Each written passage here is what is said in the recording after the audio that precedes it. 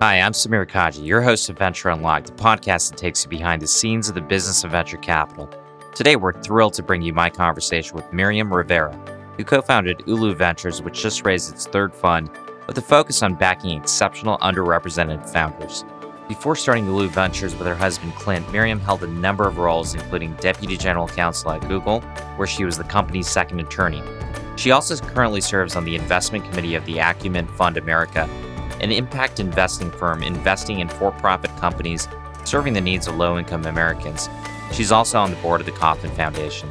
In this week's show, we covered a whole host of topics, including moving from angel investing to starting a firm, being a husband and wife team, why they employ a large portfolio strategy, and why diversity is so important to her. Now let's get into the episode to hear all of that and more.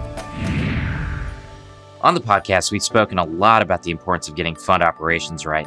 One of those things that you must do is getting the right fund administrator. And we're pleased to have this episode brought to you by one of the best in the business in Standish Management, an employee-owned company. As the largest provider of fund admin to VC, they currently serve approximately 750 venture capital funds with over $150 billion in committed capital under admin. Standish has also been designed by experienced CFOs with a deep understanding of the service needs of both the finance departments and GPs at every stage of the product lifecycle. Standish can also handle all the needs of a finance department, so GPs can do what they do best, and that's invest and help entrepreneurs. Check them out at standishmanagement.com. Hi, Miriam. Great to have you on the show.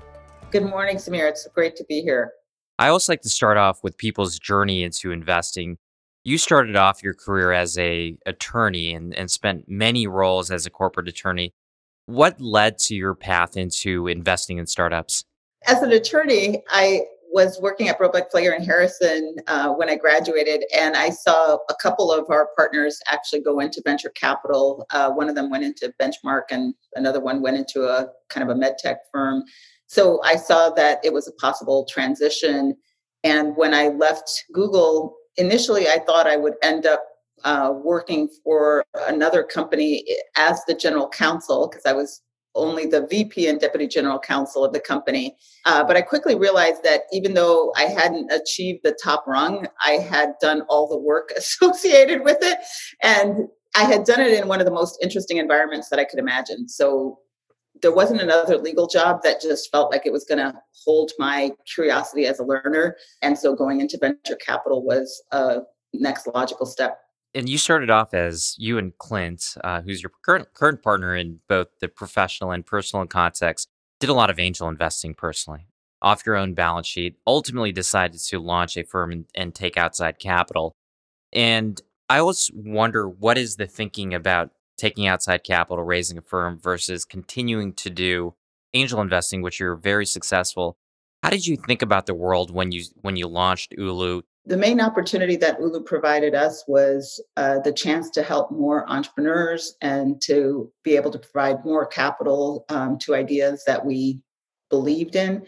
The thing that was interesting about being an angel is you can actually do very well, and it's a lot less overhead than fundraising, but you do have a more limited amount of capital that you can bring to bear on the companies that you believe in. And so it was really exciting to be able to do it more.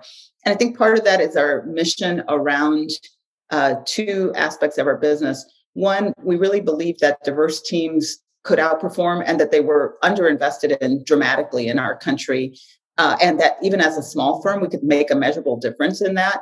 The other thing is we wanted to bring more analytic tools into venture capital and into use so that more people could experience a less biased process for getting access to capital. I do want to get into both of those things because I think they're very unique, both from the standpoint of how you think about portfolio constructions, the methodologies that eliminate some of these biases, which do tie into how you serve this new market of entrepreneurs, often many that are underdogs and underrepresented.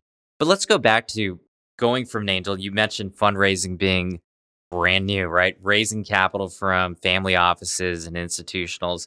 And one of the things that was really unique, and I remember having this conversation with both you and Clint in the early days, is that there's this old stigma about people that are partners personal lives, you being husband and wife, and then starting businesses together. And a lot of founders haven't gotten funded because of that. A lot of companies. I'm really curious, and how did those conversations go?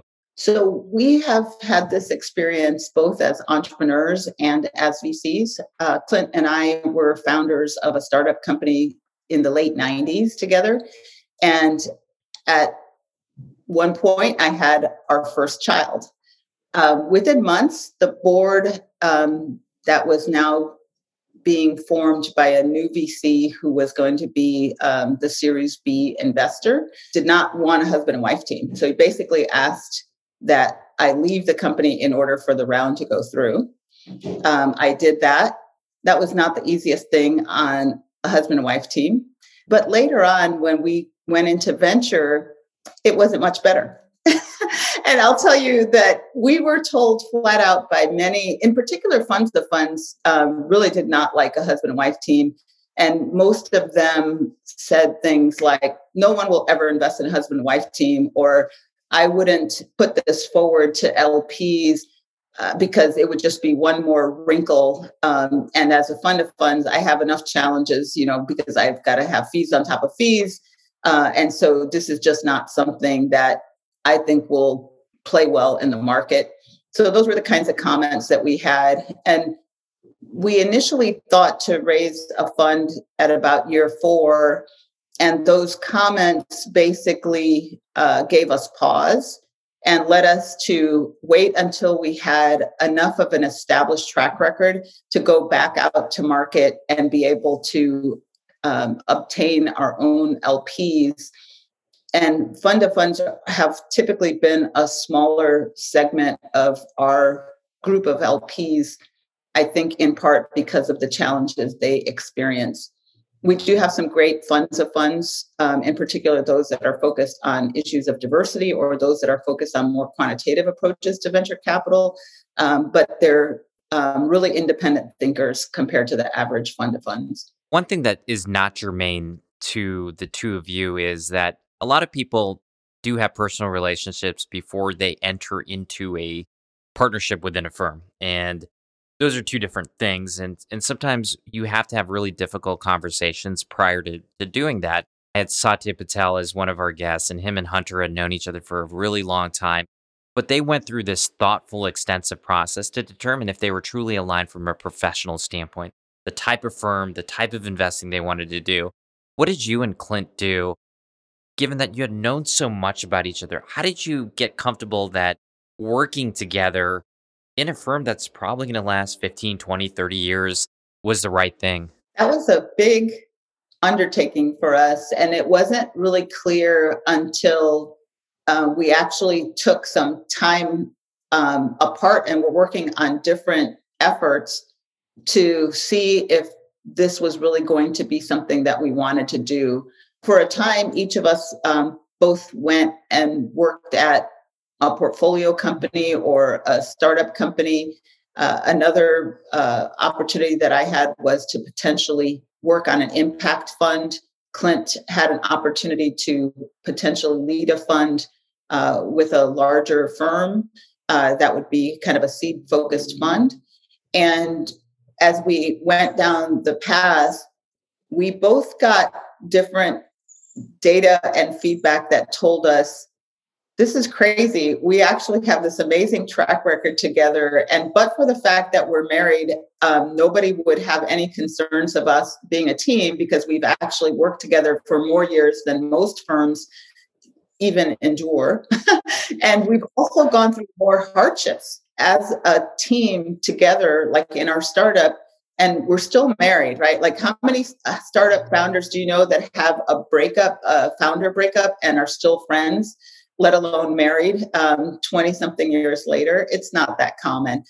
So we realized just from both experimenting with different ideas and understanding our core strengths and our durability in the face of hardship, in part because we have a family. It's like one of the most important things in each of our lives. And I think that has made it easier for us to endure hardships and to really work at having a quality relationship. And we actually really work at it too. That's something that we've gotten coaching from the Kauffman Fellows Program. We've worked with an executive coach there.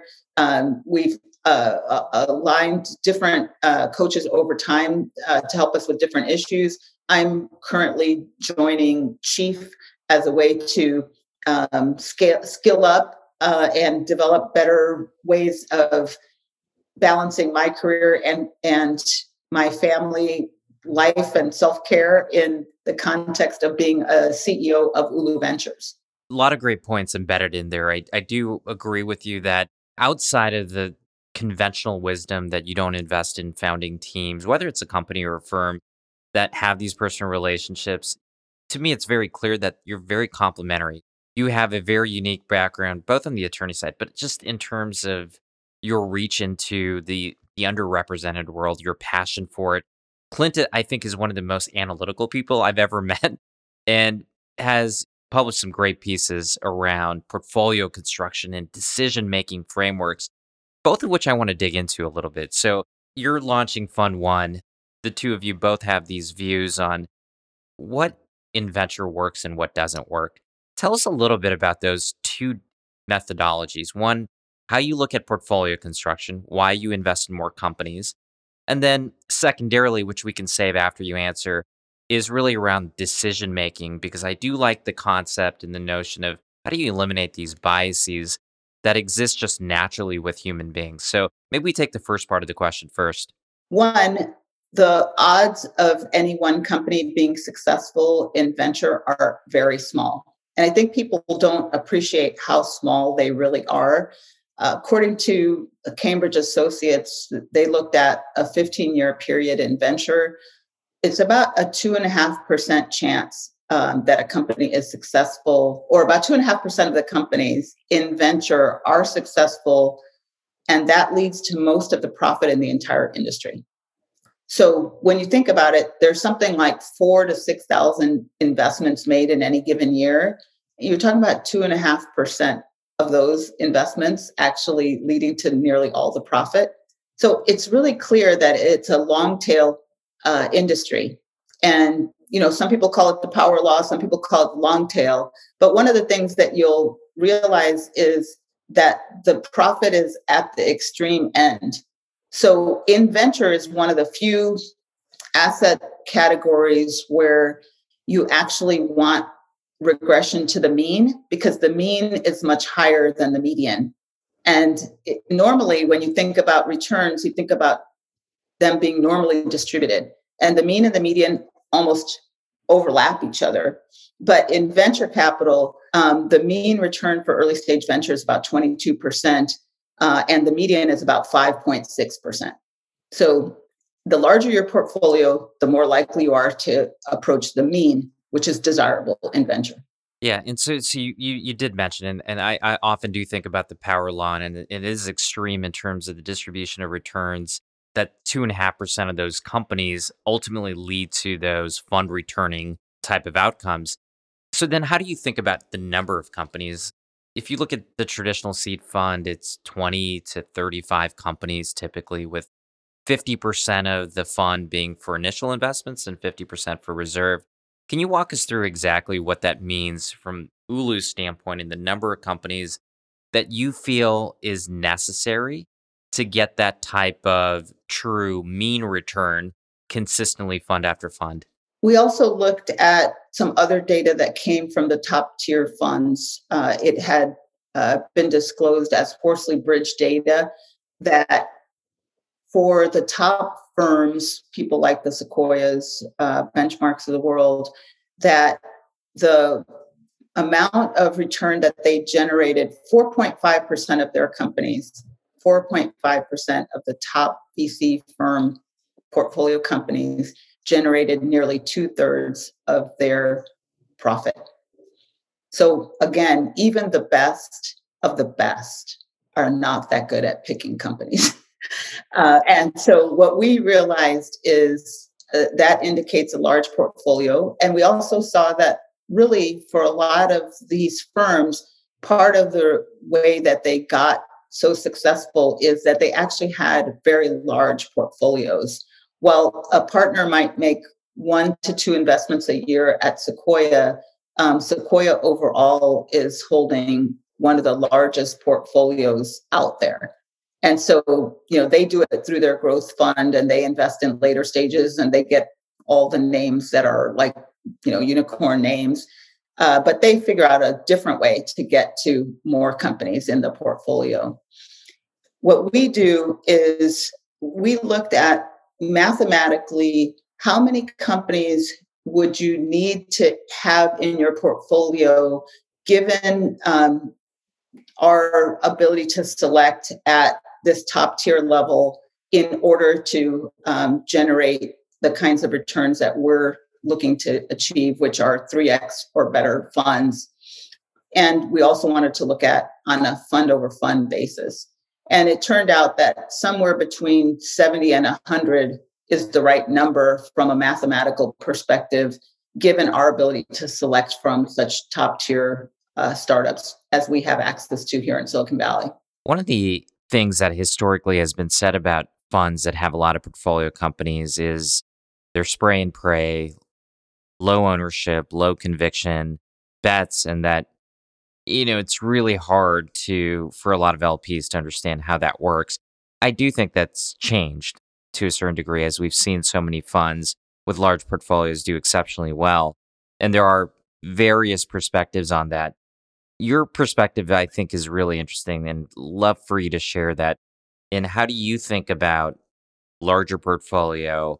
Do you actually get lower ownership than those funds that you put in more capital, reserve more capital for their pro rata, and ultimately have fewer companies that they're investing in? How do you think about that, and what are the trade-offs potentially? The way that we think about it is it's kind of an old adage that you want to buy low and sell high.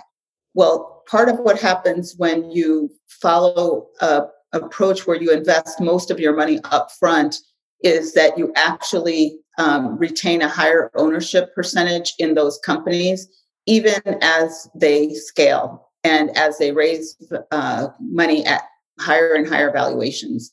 And part of what happens in venture is that the risk goes down less quickly than the price goes up on companies that are doing well.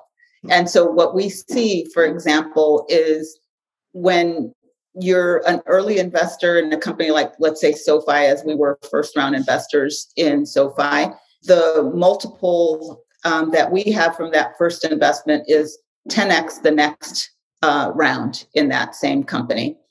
And that's an indicator to us that even though we don't know whether a company is going to be successful or not, it's way better for us to put most of our capital available in the early rounds as opposed to buying it as it keeps getting more and more expensive. So we have a very different reserve strategy from the average fund. We don't hold money for particular companies. What we do is hold a pot of money for those companies that can achieve the hurdle rate that we set for follow-ons. What is the follow-on reserve rate versus the initial in terms of percentages? So we would probably reserve about 20 to 30% of a fund for follow-ons. And we only make follow-on investments in companies that achieve the same hurdle rate as the initial investment, which is a 10x probability weighted multiple. And what ends up happening is that we're forced to say no to things that are also good opportunities, like 5x or 3x prospective multiples. But it tends to make our follow-on investments have a very similar return profile as our initial investment. So what we try to tell our LPs is this is a pure play seed fund. We want to be a part of your diversified portfolio where you're actually looking to get some alpha, and we're going to put money at high risk in the early stages, and all of our capital is going to be at that kind of return profile. And unlike other firms that call themselves seed funds, but 2/3 or more of their capital is actually going into the later stages in their follow-on investments. It's a great point. And one of our previous guests, Jamie Road of Virtus, which is a family office, based on the data that she's looked at, which is pretty extensive, she has said that she'd prefer the seed funds that she invests in to have zero for reserves and put everything at the seed stage. Now, the counterpoint typically on that is you can't level up with your winners and put the majority of your capital with the companies that are breakouts. The other point that historically has come up is that does it impact your ability to work with the best entrepreneurs who may want a partner that can invest across multiple rounds? Tell us a little bit about that and how you think that impacts or doesn't impact your ability to get into the companies that you want. We often have this discussion with entrepreneurs about follow-ons and not following on, obviously, because we want to be full disclosure, right? That we are a seed stage pure play firm. And so what tends to happen is a discussion where we share that. For the entrepreneur, we basically have them think through the scenarios. If you are successful, I have to tell you that the big firms that typically follow on to Ulu Ventures companies, they do not want Ulu Ventures to participate in those rounds. Like when SoFi was raising its next round, they were happy for us not to participate. And that's really the majority of the experience that we're having at Ulu, just because so many of our companies have tremendous follow-on opportunities from life cycle investors. Then the other one is your company is doing really poorly. And you could have us follow on into your company, but most of the people that we're investing in are highly talented, highly skilled, highly marketable individuals. And I think for a lot of them, they realize that there's a point where they also will need to call their situation. And for us to have this kind of conversation at that point where we say, hey, you've given it a really great shot. You've collected all this data. Here's what the data is telling us. Do you want to continue to do this and keep beating your head against this wall?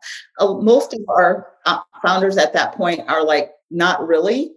But in other firms, what would typically happen is that the VCs would try to guilt these entrepreneurs into sticking around, selling the company, and then being with another company for a few years before they can actually maybe pursue something that they're personally interested in.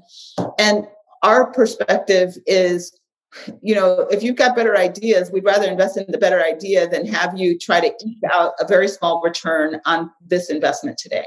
That makes a ton of sense. It also speaks to this other concept that I know you exercise very actively, which is decision-making frameworks. And it makes a ton of sense, right? You're putting the vast majority of your capital at that first round. You're investing in a lot of companies. You want something systemic in nature in how you think about these companies and remove some of the biases. And we've seen biases, right? You see biases based on anchoring on a past experience that happened 5 or 10 years ago, or seeing a pattern that is a false positive. Tell us a little bit about the decision-making framework that Ulu uses and why it's so unique. So we use a framework that's called decision analysis that was developed by Professor Ron Howard at Stanford University. And basically, it's a systems engineering approach to looking at a prospective event and trying to develop a probabilistic view of the likely outcome of that future event. And this was initially started for things like launching rockets into space, where you actually hope that those millions or billions of dollars actually get that rocket to take off and eventually land with living humans back on Earth. And so the industries that have a lot of dollars at risk, but also tend to be hits driven, include things like pharmaceuticals and oil and gas, where you may develop a compound, but to develop a billion-dollar blockbuster drug is really uncommon. And if you don't do that, eventually you end up getting sold to the next bigger company in your industry. And so what we do is apply decision analysis, and we also use a framework that was developed by Jeffrey Moore called Crossing the Chasm, where we look at the life cycle of a startup company from early stage to cross the chasm to mass market to winning a market. And that's typically the the pattern of the successful company is to become really the 1% of companies that are public that end up achieving $1 billion in revenue. And we try to parameterize all of the risks into 4 categories, one of which is team risk, product risk, market risk, and financing risk at each of those stages, as well as do a very detailed total addressable market that's built from the grounds up. And we also look at things like exit multiples, dilution prospects, and we try to get a picture today of what the future looks like 5 to 10 years out. It is thinking about things from a slightly different perspective to give yourself a unique advantage, especially in this crowded seed market. But going back to that decision framework, so you go through this for every single portfolio company that you're looking through.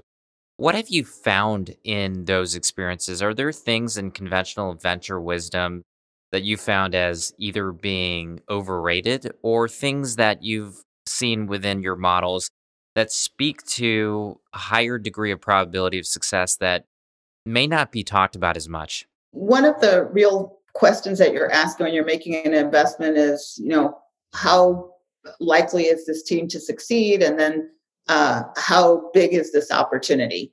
And so clearly, I think our approach looks at the opportunity similarly to how others may look at it, but it's quantified in such a way that we can learn from it. If you think about the typical investment memo, it's a bunch of qualitative statements. And frankly, I've written tons of qualitative statements as an attorney my whole life, right? Like I wrote IPO documents and, I could tell you about risk and not quantify them. And that really is not a great framework for learning. When we assess a probability that a team is going to succeed at one stage or another, there's a number there. And what's going to happen over time is we're going to see why a company failed. And we're going to go back and we're going to see what our assessments were. If we said, this company had a 90% chance of succeeding on the team and the team is fighting and breaking apart, well, we know that somehow our assessments were highly off. And we need to figure out how do we learn more about teams before we actually make investments. The other thing, though, that's a much bigger deal in the early stages is whether or not a team can succeed. Obviously, it's one of the biggest risk failures for startups. 60% of teams fail. This is according to Harvard Business School professors, that 60% of companies fail because of team issues. And so the interesting thing is when you look at team risk, when people are different from the person whom they're raising capital, that assessment of risk is likely to be much higher than it may actually be in real life. And we think that that's one of the big benefits of following a process where all comers, male, female, whatever gender, whatever race, are all put through the same exact way of thinking about it, and they all have the same 10x probability weighted hurdle. And that ability to look at teams more systematically tends to reduce the sense that risks are higher than they really are. And again, this speaks to eliminating some of the biases. You and Clint obviously are a diverse team. You've built a diverse team around you. And one of your mandates, or at least main areas of focus, is investing in underrepresented founders. And it's something that I know you've worked heavily on it over the years, both at Ulu, personally through Kauffman Fellows and the like. What have you seen the data show in terms of the benefits of investing in diverse teams? I could talk both about Ulu, but also about the industry. When we started, there wasn't a lot of industry data about venture-backed companies and the performance of teams with gender or ethnic or racial diversity, but there is data today. There had been public data around public companies and the performance, and people like McKinsey and Credit Suisse and others had done some pretty great research to show that teams that had gender or racial diversity tended to outperform, or companies tended to outperform those that didn't have it, whether it be in the C-suite or the board. Both of those were indicative of higher financial performance. We hypothesized in 2008 that would be true of venture-backed teams as well. And my own insight into that came from working at Google, which in the early days was actually a very diverse company. And when you think about the early team of vice presidents, there were 3 out of the 13 people that were women. There were 2 of them that were immigrants. One of them was a child of immigrants. The first general counsel was African American. The first CFO was Cuban American. And yet, hardly anybody ever talked about why Google was so successful. And I think it had a lot to do with that initial diversity, and that most of the teams internally ran with a male-female leading team. And that was underappreciated by, I think, the market. When we started Ulu Ventures, we thought that ethnically and gender diverse teams would actually outperform, because we thought that they would have more information, more resources, more perspectives to bring to bear on the problems of real companies. And what we have learned is that that's true in our portfolio, but the industry has also learned that that's true for venture-backed startups. And studies have been done by the Kauffman Fellows Research Center that indicate that, by Boston Consulting Group that indicate that, and by Harvard Business School that indicate that. And we're starting to see more people understand that and see some of the studies that you just referenced, but it's still early. It feels like we've gotten a lot of great momentum on both venture funds or fund managers getting capital from LPs, as well as founders getting capital that are diverse founding teams from venture capitalists. But it's still early, right? If you look at the numbers, the number of women that are in decision making positions within venture is still less than 12%. The number of African American and Latino managers is still less than 2%. So what needs to change for this not to just be conjecture and people talking about, hey, this is a great thing? What do we need to see more of, both from the LP standpoint as well as, venture firms themselves? Well, I do want to say that the longest term study was done by the Kauffman Fellows Research Center, and that covered 20 years worth of venture investments. It did not have the actual diversity data on individuals, but what they did was use AI-driven perceived diversity as the drivers of company performance. And what they found was that if you had ethnic diversity in the founding team, you had a 30% greater earning than you had with all white teams. If you had diverse C officers, you had a 60% increase to profitability for those companies. And they also had similar results around gender diversity. So part of it is there is data. Unfortunately, it's not based on like the actual survey of the individuals, but there's enough of a sense that this is the right direction to go in. And then in terms of what needs to happen in the industry, there's a few things. It's very clear that women VCs make many more investments, like 2x the number of investments that men make.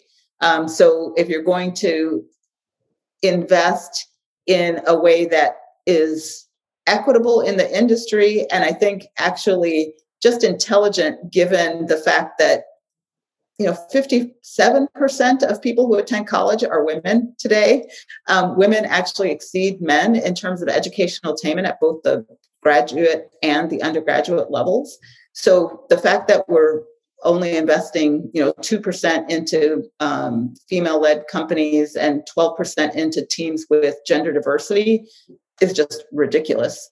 And I think the notion that we also need to see more people of color investing on teams is really huge.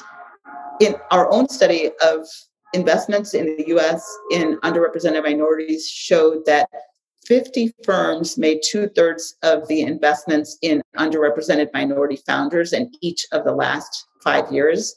And all of those teams had an underrepresented minority on the team. It certainly makes sense to me, and it aligns with the data that suggests that people that are underrepresented are much more likely to back other people that are underrepresented. But let's shift to the LP side for a second. We've seen some recent pushes, real ones, of LPs looking to capitalize diverse teams, either as part of their mandate or their entire mandate. And we can talk about for folks like First Close and Goldman, Accolade, and most recently Screen Door Partners. But tell us a little bit about your experience. Did you see some of those tailwinds of LPs wanting to really lean in on diverse managers? LPs, we have some of them in our portfolio that I think are doing amazing things. And we've tried to open up educational opportunities to LPs along with some of the folks that are investors in Ulu, such as Illumin Capital, which is another firm like Plexco that has focused on diversity and diverse managers.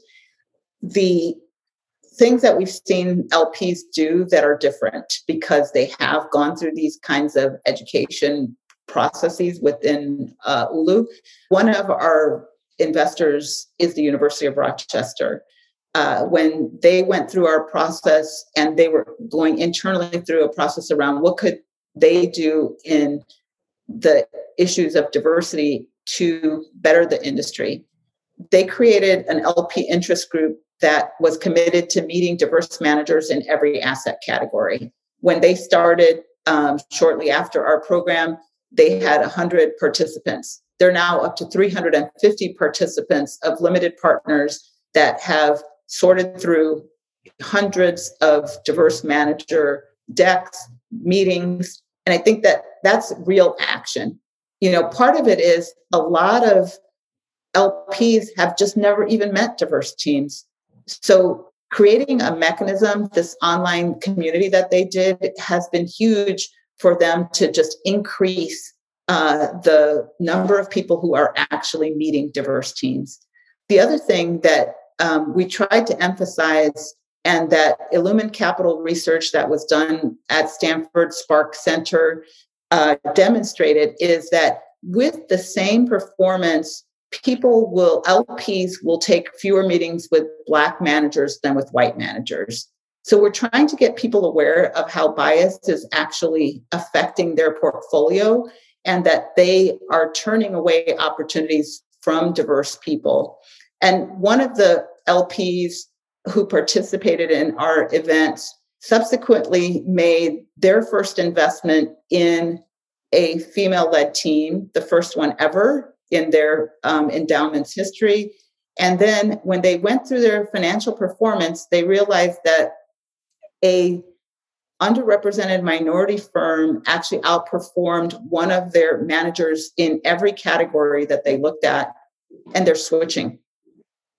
So taking action is what LPs can do. That's heartening, and I have seen a number of folks. You mentioned Illumin. We talked about Plexo, Goldman, First Close. We're going to have some news on another fund that's coming out that is dedicated on focusing on emerging managers that are diverse. I am excited to see some of the tailwinds that are coming, and I do think it's going to be one of the major trends over the next decade. You talk about the social versus financial impetus for making investments in diverse managers and diverse entrepreneurs. When we researched the landscape of venture investments, there were fewer than 100 investments made in underrepresented minority-led companies in the entire country in each of the last 5 years.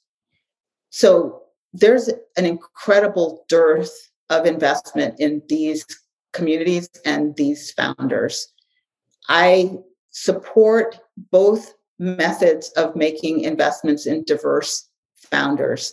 I want to see people who want to have social impact investing in diverse teams. I serve as a volunteer member of the Acumen Fund America Investment Committee.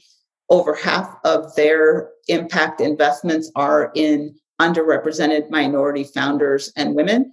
And I think that's awesome. I also support LPs investing in the highest performing managers and not making it seem like it's a trade-off. I was told in my fundraising that some of LPs did not want to invest in Ulu because we didn't need help. I'm not in a philanthropic organization. I am making incredible returns. We have a 5x multiple going on Fund 1. I want people to invest in us because it is what enables them to give scholarships to students, to give grants to organizations that need it, because they're profit driven and they want to do the most they can with the money they have to help the most people. It's incredibly well said. And it's something that needs to be reinforced that there isn't a trade off between financial returns and making an impact. And we've started to see some of those winds of change. I think it's still slow, but hopefully, with data and with continued success of diverse managers and diverse founders, we will see more of an open funnel of capital going toward those groups. I want to end with our heat check, where I ask you three rapid fire questions. The first one is, now that you've been a venture investor for some time, what's the most counterintuitive lesson you've learned? There's never enough time and that you will miss out on some great opportunities. There's probably a handful of unicorns and public companies that we did not invest in. And most of the time, it's just because there's just not enough hours in the day. And I think that we just have to accept human limitations at some point, especially given people complain about assets under management and the 2% or 2.5% that managers get. But when you think about it, in corporate America, you get 10% for SG&A and to support the operations of a company. We don't have that. So we have to do the best we can with the resources that we have on hand. And you have to learn to accept that you can't do everything. Well, you can't do everything, and people do sometimes underestimate the amount of work that goes into running a firm. And we've talked about that quite extensively on this show. You mentioned missing out on opportunities, and invariably you're going to miss. Every VC misses out on an opportunity. It could be because of lack of time, or it's you looked at something but you passed on it for your own reasons. Was there a company that you can point to that you and Clint looked at but didn't invest in? Now you look at it and say, "Oh well, we should have invested." It's obvious now in hindsight. If there is a company, I'd love to hear it and what you actually learned from that miss. Was there some learning lesson that came out of that? So we passed on Carta. And I have to say, I think Henry is an awesome CEO. He met a lot of our criteria, but one of the things that he wasn't was the ideator of the company. That had been Kumar, I think, had been the ideator of the firm. And we really thought there is something about being a founder that is really special. And when you've created an idea, you tend to have more stick to itiveness than somebody who is hired on early in a company. And so for us, that insight is interesting because it's worked both ways. We've seen non-founders be really successful, and we've seen some founders who were ideators but not operators do worse than what we expected. So we've learned to take into consideration both their founder status and their kind of operating company background, and how those two factors can go in one direction or the other. Sure, that makes total sense. And then you've invested with a lot of great people and people that you've just met over the years in investing. But is there an investor out there that you particularly admire? And if so, like who is it and what exactly about him really inspires you? It's really interesting because I think more in terms of firms than I think of in terms of individuals, and partly because I'm trying to think at the firm level. I know it's easy to kind of get caught up in the cult of personality of an individual investor. But to me, what I think of as really incredible are firms that have actually made generational transitions and increase their diversity. And I think of Sequoia when I think of that kind of a firm. Obviously, some of the partners have probably been around 30 plus years, but the new generation of partners that we see includes, racial and ethnic diversity as well as gender diversity. We see them continuing to be one of the leading firms in the industry. We see them actually playing a smart portfolio construction with a large number of investments under management. And I think that they're kind of a role model firm for us. If I could think of being the Sequoia of seed, and becoming the premier seed firm in the United States. That's my goal. Yeah, it's a great aspiration, and you're right. They have been a multi-generational, iconic firm that to this day remains head and shoulders, I think, above almost anybody else. And so that's a great name. Miriam, this has been a lot of fun. Thank you so much for coming on the show and sharing your thoughts. And again, I'd end with congratulating you on this fresh source of capital for Fund 3, where you can back some amazing founders. We're on fire. We're totally excited about Fund 3. Thank you so much, Samira, for having me on. Thank you so much for listening to another episode of Venture Unlocked. I really hope you enjoyed this week's show with Miriam. To learn more about her or Ulu Ventures, be sure to go to Apple Podcasts or Spotify, where you'll find detailed notes of the show. While you're there, please leave us a rating and a review, as it really helps us out. And hit the subscribe button in order to get each and every Venture Unlocked episode as soon as it's released.